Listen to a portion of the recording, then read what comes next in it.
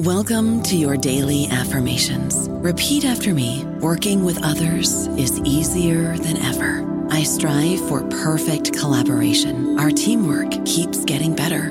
Yeah, affirmations are great, but Monday.com can really get you the teamwork you desire. Work together easily and share files, updates, data, and just about anything you want all in one platform. Affirm yes to start, or tap the banner to go to Monday.com. With the Lucky Land Slots, you can get lucky just about anywhere. This is your captain speaking. We've got clear runway and the weather's fine, but we're just going to circle up here a while and get lucky. No, nothing like that. It's just these cash prizes add up quick. So I suggest you sit back, keep your tray table upright, and start getting lucky. Play for free at LuckyLandSlots.com. Are you feeling lucky? No purchase necessary. Void where prohibited by law. 18+ terms and conditions apply. See website for details.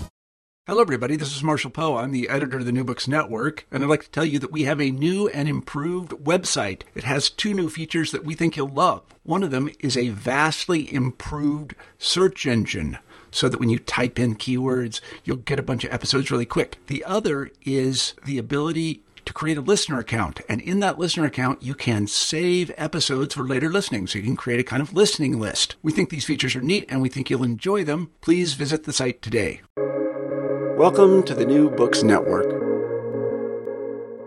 Welcome to the education channel of the New Books Network. I'm your host, Tom DeSena from the Department of Communication, Journalism, and Public Relations at Oakland University. My guest today is William F. Eadie, the author of When Communication Became a Discipline. In When Communication Became a Discipline, Eadie argues that speech and journalism professors embraced the concept of communication between 1964 and 1982. They changed the names of their scholarly societies and journals and revised their academic curricula. 5 of what Eadie identifies as strands of scholarship became and remain central to this transformation. Communication is not a traditional academic discipline, but its scholars convinced their colleagues to understand and embrace it. When Communication Became a Discipline presents an argument with historical evidence that illustrates scholarly creativity at its finest. William F. Eadie is Professor Emeritus of Journalism and Media Studies and the former director of the School of Communication at San Diego State University, where he was responsible for leadership of a large program that encompassed all aspects of communication, media, and journalism. Bill Eadie was the Associate Director of the National Communication Association, where he worked with researchers and promoted communication research to a variety of audiences. He served as the first editor of the Journal of Applied Communication Research after it became an NCA publication and is the current editor of the Western Journal of Communication. His scholarship has focused on the development of the communication discipline. He is the recipient of numerous awards, including the NCAA's Golden Anniversary Award for Outstanding Article Published in the Fields Journal. William Eadie, welcome to the New Books Network. So glad to be here, Tom. I'd like to begin our conversation today by asking what brought you to this particular project, or another way to pose the same thing is to say, why this book now? Well, this book goes back quite a ways. It goes back to when I was actually working for the National Communication Association.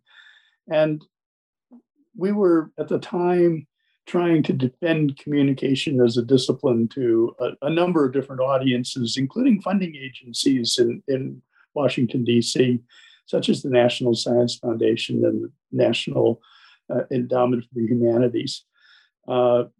We were having some success at it, but it was tough because people would say, "But you're not really a discipline. You've got too many other things here that you're working from.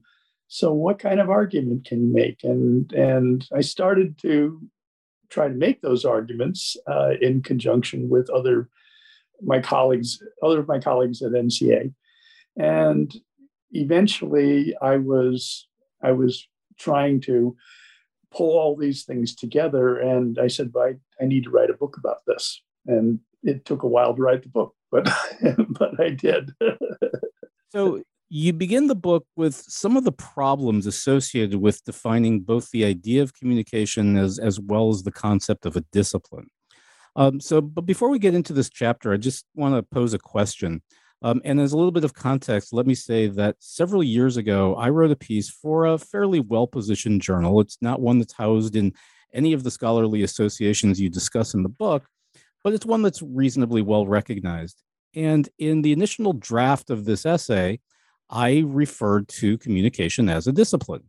The editor then sent it back to me with the comment that, as far as he was concerned, communication was not, in fact, a discipline, but something closer to what he wanted to call a field. Now, at the time, I was just desperate to get my name into print, so I would have called communication a leprechaun if he'd have asked me to. But my question is, what do you see as the stakes involved in referring to communication as either a discipline or as a field? Well, a field is a weaker term, and I think it's a term that people who are suspicious of communication want to lay on us, because they will say, well, you have too many irons in the fire. You come from too many directions at once. Yes, communication is a worthy area of study, but how you study it is in so many different ways. And you're not a science, you're not a social science, you're not a humanity. So therefore, you can't call yourself a discipline. So we'll call you a field, and you need and I hate to say this, but basically, I think the underlying message was you're not worthy enough to be called a discipline. So I thought, well, I'm going to start calling us a discipline, and then I'm going to defend that. And I think if I can get the rest of our scholars to start calling us a discipline and thinking of ourselves as a discipline, that we might lose some of this inferiority complex that we've saddled ourselves with, or we've allowed ourselves to be saddled with by other disciplines who think that we're not worthy of their time or of their money if they're a funding agency. Yeah, that's an important point to raise. So in chapter 2, you offer some histories of the major scholarly associations in communication, including the National Communication Association, the International Communication Association, and the Association for Education in Journalism and Mass Communication. You divide these histories roughly into two, the communication story and the journalism story. Can you tell us a little bit about how these scholarly associations adopted the term communication and what it meant for them to do so? Well, the speech folks were anxious to remove speeches as a definer of what they did. And so they found communication to be a good term to be able to use. Now, they fought amongst themselves about how to use it and what kind of emphasis it should have, but they liked the term communication. Journalism, on the other hand, liked the term journalism, and they adopted mass communication.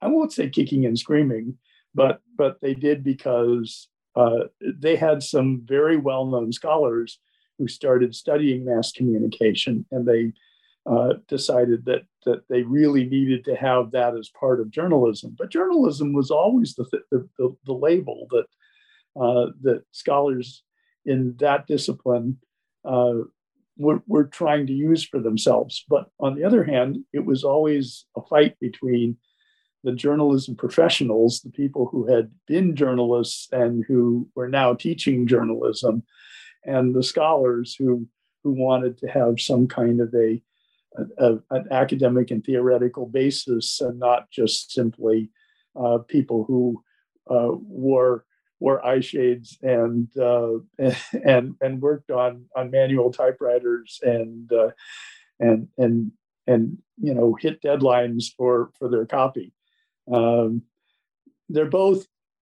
They're both fine disciplines, and I argue that they're both part of a much larger discipline of communication. Journalists may disagree with me about that, however. So In the third chapter, we get to kind of the heart of things, the period 1964 to 1982. Tell us a little bit about why these years were particularly important to the formation of the discipline. Well, there were markers at each end. And interestingly enough, the markers were in journalism. In 1964, the journalism folks were still figuring out what their scholarly society should be like. And they had a meeting where they were debating all of this. And what they decided at this particular meeting, not without a lot of fuss, was that they should let the scholars into the association. So the mass communication people joined the association kind of with the other scholars, the journalism teachers kind of kicking and screaming at the time. But they did allow the researchers to have time at their annual meetings, which they had not done in the past. The mass communication scholars had to go to the journalism meetings and then hold what they called rump sessions, separate from the journalism meetings. So now all of a sudden they could petition to start interest groups within the journalism society, and they could have their meetings in conjunction with the main journalism meeting. And that was a big deal. And in fact, there were quite a few types of scholarly research that became established as interest groups within what was then called AEJ and Association for Education in Journalism. And they it just kept growing and growing. And on the other end of things, 1982 also had a marker, and it was also a journalism marker, because that was the year that AEJ decided that they needed to add mass communication to their name. So they went from being the Association for Education in Journalism to the Association for Education in Journalism and Mass Communication. Now, interestingly enough, mass communication was an outmoded term by the time they got to it. Media studies had actually become a term that had a lot more currency by then. But the journalism scholars they went kicking and screaming to changing their name, and you know they still had a lot of trouble with it into the end of the 20th century. But I'd say if you talk to journalism folks now, they would embrace the concept of mass communication. They would also embrace the concept of media studies, but their association has this name, and they're not going to change it. It's going to be very hard to change again. So from there, we go to the sort of the main part of the book, which are the 5 strands of communication scholarship, and I want to talk about each one of these in turn. You begin with communication as the formation of change of individual and public opinion. Yes. And this is how I got these strands, was to go back and look at how scholarship developed both in speech and in journalism, and try to find some topics that I could give names to that were common to both speech and journalism, and so they may be a little tortured at times. This one I think is, but they're but they try to embrace, each of these tries to embrace both areas of the discipline, both traditions of the discipline, the speech tradition, which goes back into the both of them go back into the decade after the turn of the 20th century, and speech speech was focused primarily on public speaking and on speaking activities, and they embraced communication as a way of having a theoretical base. And journalism eventually did the same thing with mass communication, but it took longer, and it took having really fine scholars develop work in mass communication and get prestigious appointments at very fine universities, and then the journalism teachers were happy to be identified with that as well, I think. Sure. But yes, you asked about formation and change of individual and public opinion. So there's a strand of scholarship in speech communication that focuses on persuasion and interpersonal persuasion. There's a form of scholarship in mass communication and that focuses on how public opinion is changed. And there were some very fine theories that were developed in mass communication that are still being researched today and still being taught today that were developed during that time. The speech people, their path was a bit different, and their theories have grown and evolved and changed and become far more numerous than those mass communication theories that were developed during this period. But they both work on similar kinds of ideas. Yeah, the mass comm ones do seem a little bit, I don't, maybe robust. They seem to have lasted a little bit longer. Yes, and they did because not only were they good theories, but they had very strong individual people who started them and who became identified with them and who trained graduate students in how to use them and who made sure that those theories were continued to be researched and developed. And speech didn't encounter that. It didn't go in that direction. So from there, we move on to communication as language use. Yes, and we would think that's something that would be just intuitively obvious, and it is. But people took a lot of different approaches in terms of how language is used, and you had.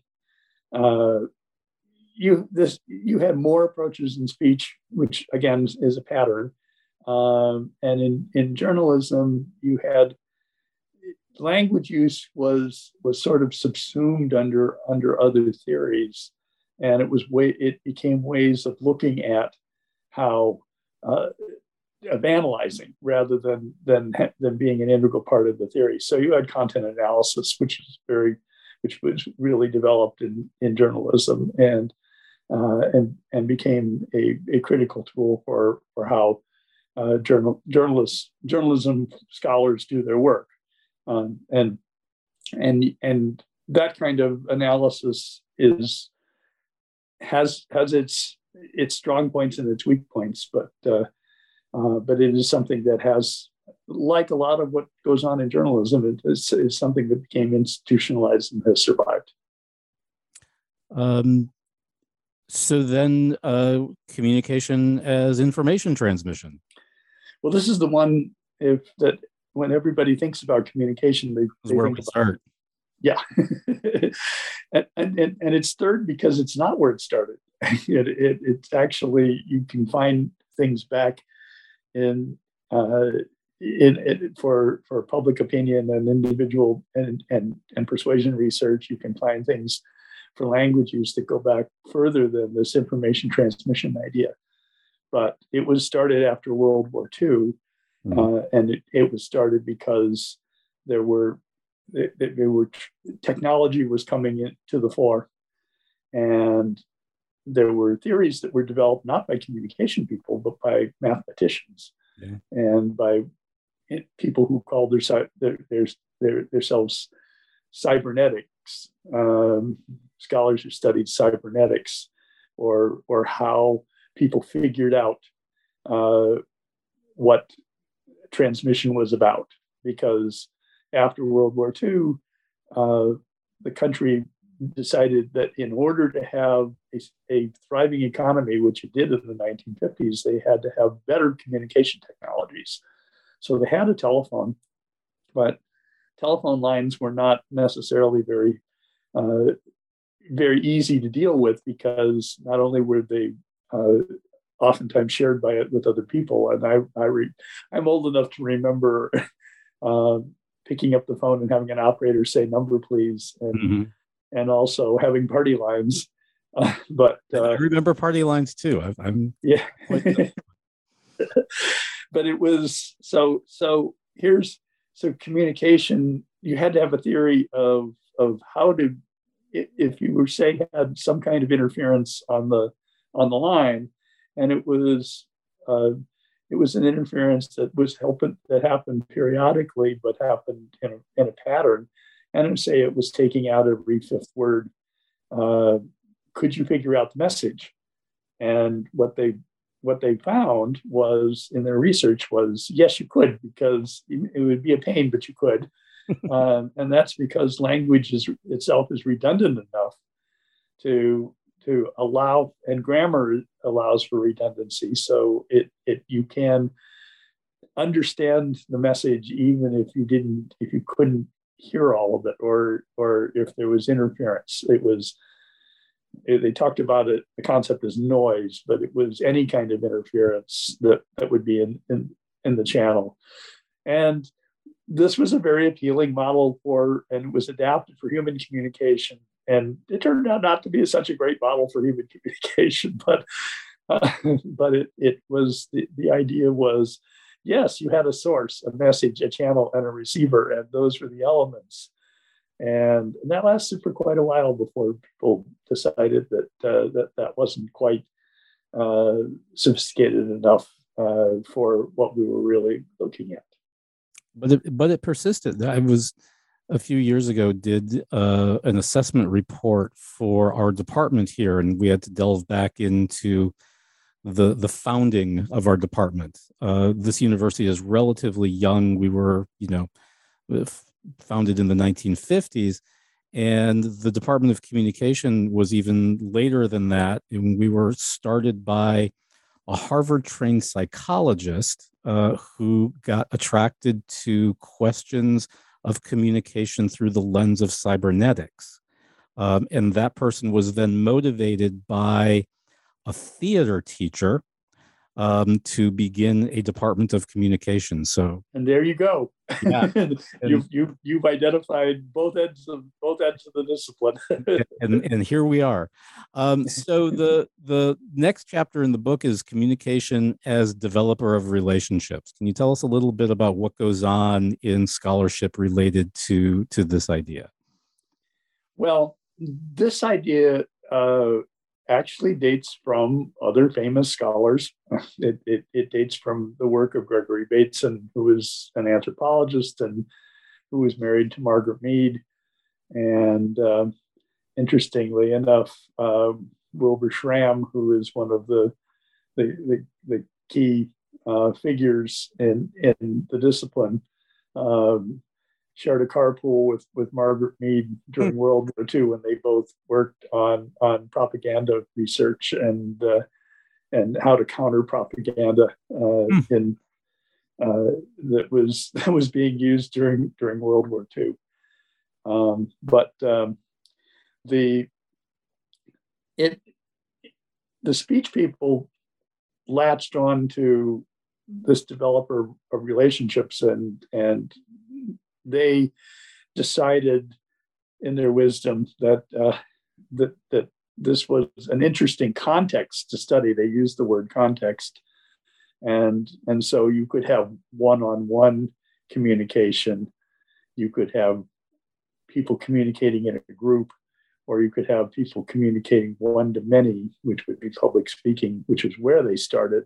So this was an elaboration of what the speech people were already doing, and they were trying to figure out what was unique to these individual contexts. The journalism folks approached it somewhat differently. They were looking at, they were looking at how journalists developed relationships with not only sources, but also that they developed relationships with technology, so that you had some trust in technology, maybe that would work along, and you would be able to learn how to communicate, not just via technology, but to use technology to your own advantage. So this was the idea of a relationship was something that was important to both groups, but much more important to the speech communication scholars, and they went through this period where they were studying the context, and then they realized that no, what they were really studying was relationships, and there were and Gregory Bateson's work was adopted by Paul Watzlawick, who was a Stanford psychiatrist, I believe, and some colleagues, and they wrote a book called Pragmatics of Human Communication, which again was not from people in the communication discipline, but was hugely influential and changed the way that kind of study was working. So the penultimate chapter you describe as communication as definer, interpreter, and critic of culture. So what's going on here? Well, there's two different strands at work in the same in the same label here, and one of them is how does culture influence how people communicate, and you can look back to Edward Hall, the great anthropologist in the silent language, and how he decided that how he identified nonverbal communication as a key component of the communication process, and how he identified culture as influencing how communication was used and developed, and Hall was. Hall's work was very influential, especially among speech scholars, although journalists were interested in it too, because it influenced how they would communicate with people from other cultures. So the one strand is, how do people communicate within their own culture, and how do people communicate across cultures? But then there was this other strand that came along, and it developed out of work in Britain by Stuart Hall, who is a media scholar. And this was actually key in the development of the idea of media studies.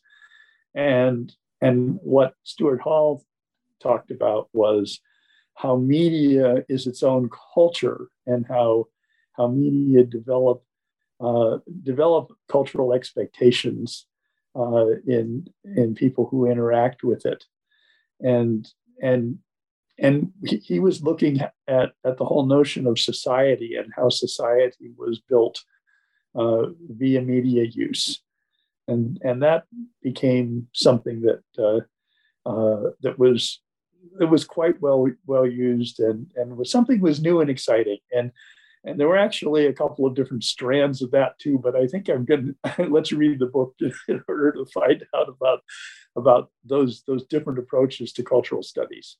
But cultural studies has become a major way of looking at communication, and it also influences a lot of current scholarship in communication. I don't know about you, but I'm very busy and I don't have a lot of time to cook. That's why I subscribe to Factor. Eating better is easy with Factor's delicious, ready-to-eat meals. Every fresh, never frozen meal is chef-crafted, dietitian approved, and ready to go in just 2 minutes. You'll have over 35 different options to choose from every week, including Calorie Smart, Protein Plus, and Keto. These are 2-minute meals. Factor meals are ready to eat and heat, so there's no prepping, cooking, or cleanup needed. They're flexible for your schedule, Get as much or as little as you need by choosing your meals every week. Factor is the perfect solution if you're looking for fast, premium options with no cooking required. Sign up and save. We've done the math, and this is important. Factor is less expensive than takeout, and every meal is dietitian approved to be nutritious and delicious. Head to factormeals.com/NBN50 and use code NBN50 to get 50% off. That's code NBN50 at factormeals.com/NBN50 to get 50% off. So in the conclusion, you offer a reassessment of all of these strands as they continue sort of post 1982, but also you gesture towards what you think might be some new strands that are taking shape. Can you describe those for us? Oh, wow. Yes. And you got me. I gotta look. And what performance? Yes. Okay. There were a couple of other strands. Yep. That I thought, and one of them was the idea of performance, and performance is a concept that has been. It's a slippery concept. It's been used in a lot of different ways, and again, people in speech communication, which eventually, by the way, transitioned to just use the word communication or use communication studies as being the way of labeling it, but they dropped speech ultimately because it was part of their tradition, but it wasn't the way that it didn't really describe who they were, and it gave people the wrong impression. But performance was definitely part of speech, and it was a way of focusing on how people gave speeches, and so it was also a way of how people could interpret literature, and there were even journals that were developed and lots of scholarship. And performance has finally transitioned into being something that's used as an ethnographic tool.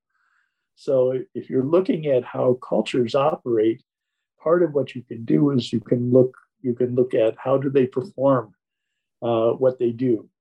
I have a colleague at San Diego State who looks at disability as performance, and how people with disabilities alter their communication and in some cases have their disability influence their communication. In some cases have it define their communication with other people. And this is all fascinating work, I think. The other one was, I'm sorry. I'm getting at the other one but essentially, in the end, Developer of identity. Developer of identity. There we go. All right. And in fact, that leads from this work on how performance. The two of them are interrelated in some ways because we perform our own identities, and you can look at them from a performance standpoint. But you can also look at identity as what groups do you identify with? So we have a Black Lives Matter movement going on in the country, and it's an important movement, and people who are identifying with as either being Black or as being part of a culture that has been oppressed and that needs to be lifted up in positive ways. And so Black Lives Matter is a positive force for lifting those kinds of things up. And you've got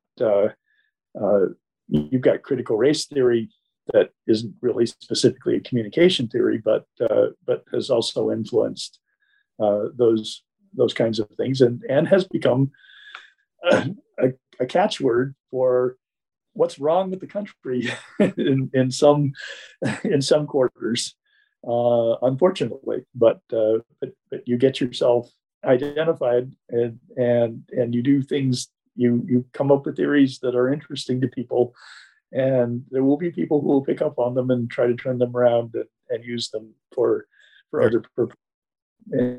And so I think that's in general actually a positive thing about communication is that people are paying attention to our scholarship, and they're using it for their own purposes, sometimes in positive ways, sometimes not in such positive ways. So at the end of the book, you pose the question that communication became a discipline during this time, and then ask the question, but did it remain one? And so I'm wondering, we're 40 years past 1982. Do you see communication as a discipline as still a live question?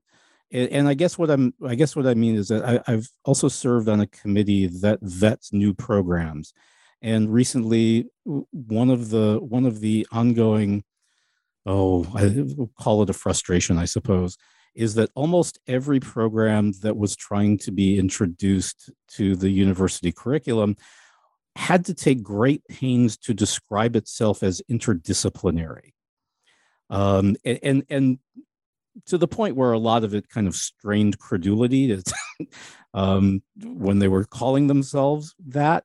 And I'm wondering, since communication, even the way that we've been talking about it today, is so transdisciplinary, do you still see this as a live issue for us? I do. In fact, this was when my book was reviewed, and the reviewers were very helpful.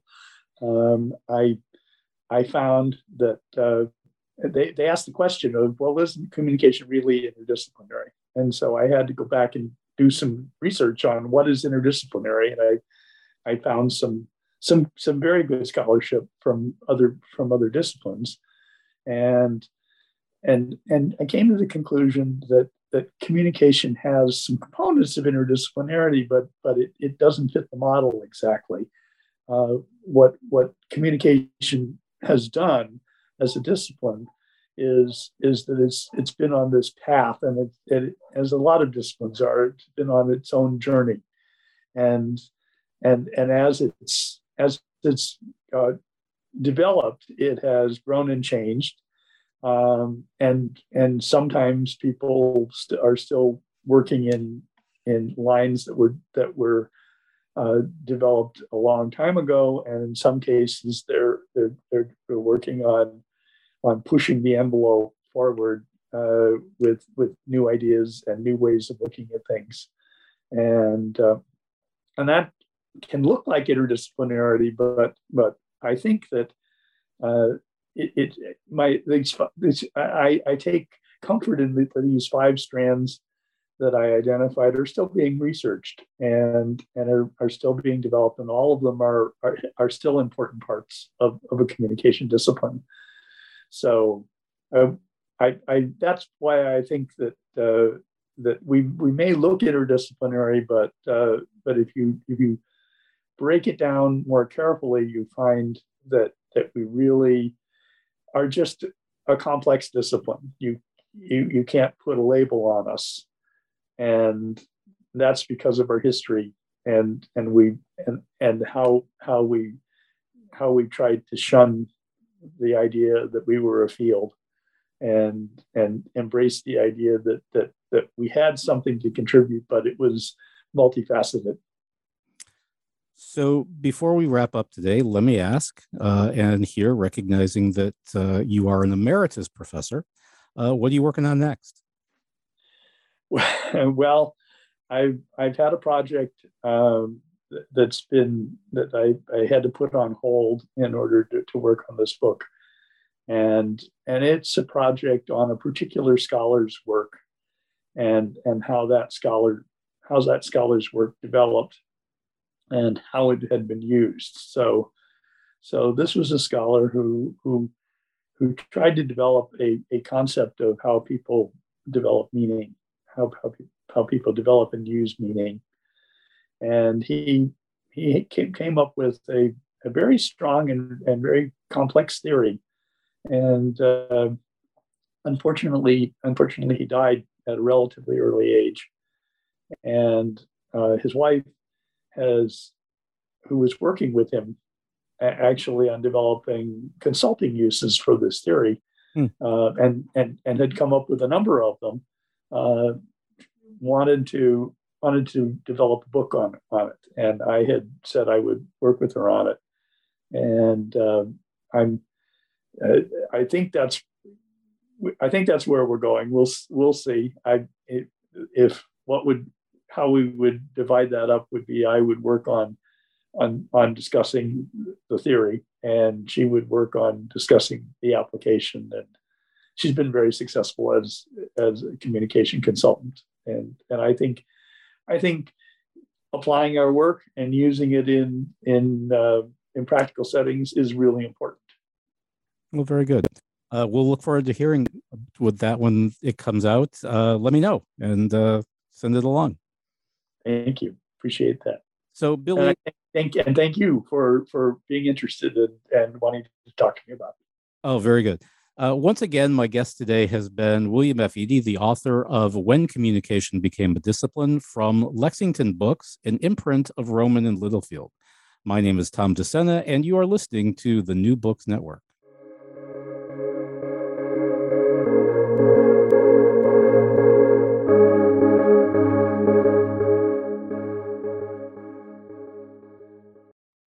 With Lucky Land Slots, you can get lucky just about anywhere. Dearly beloved, we are gathered here today to... Has anyone seen the bride and groom? Sorry, we're here. We were getting lucky in the limo and we lost track of time.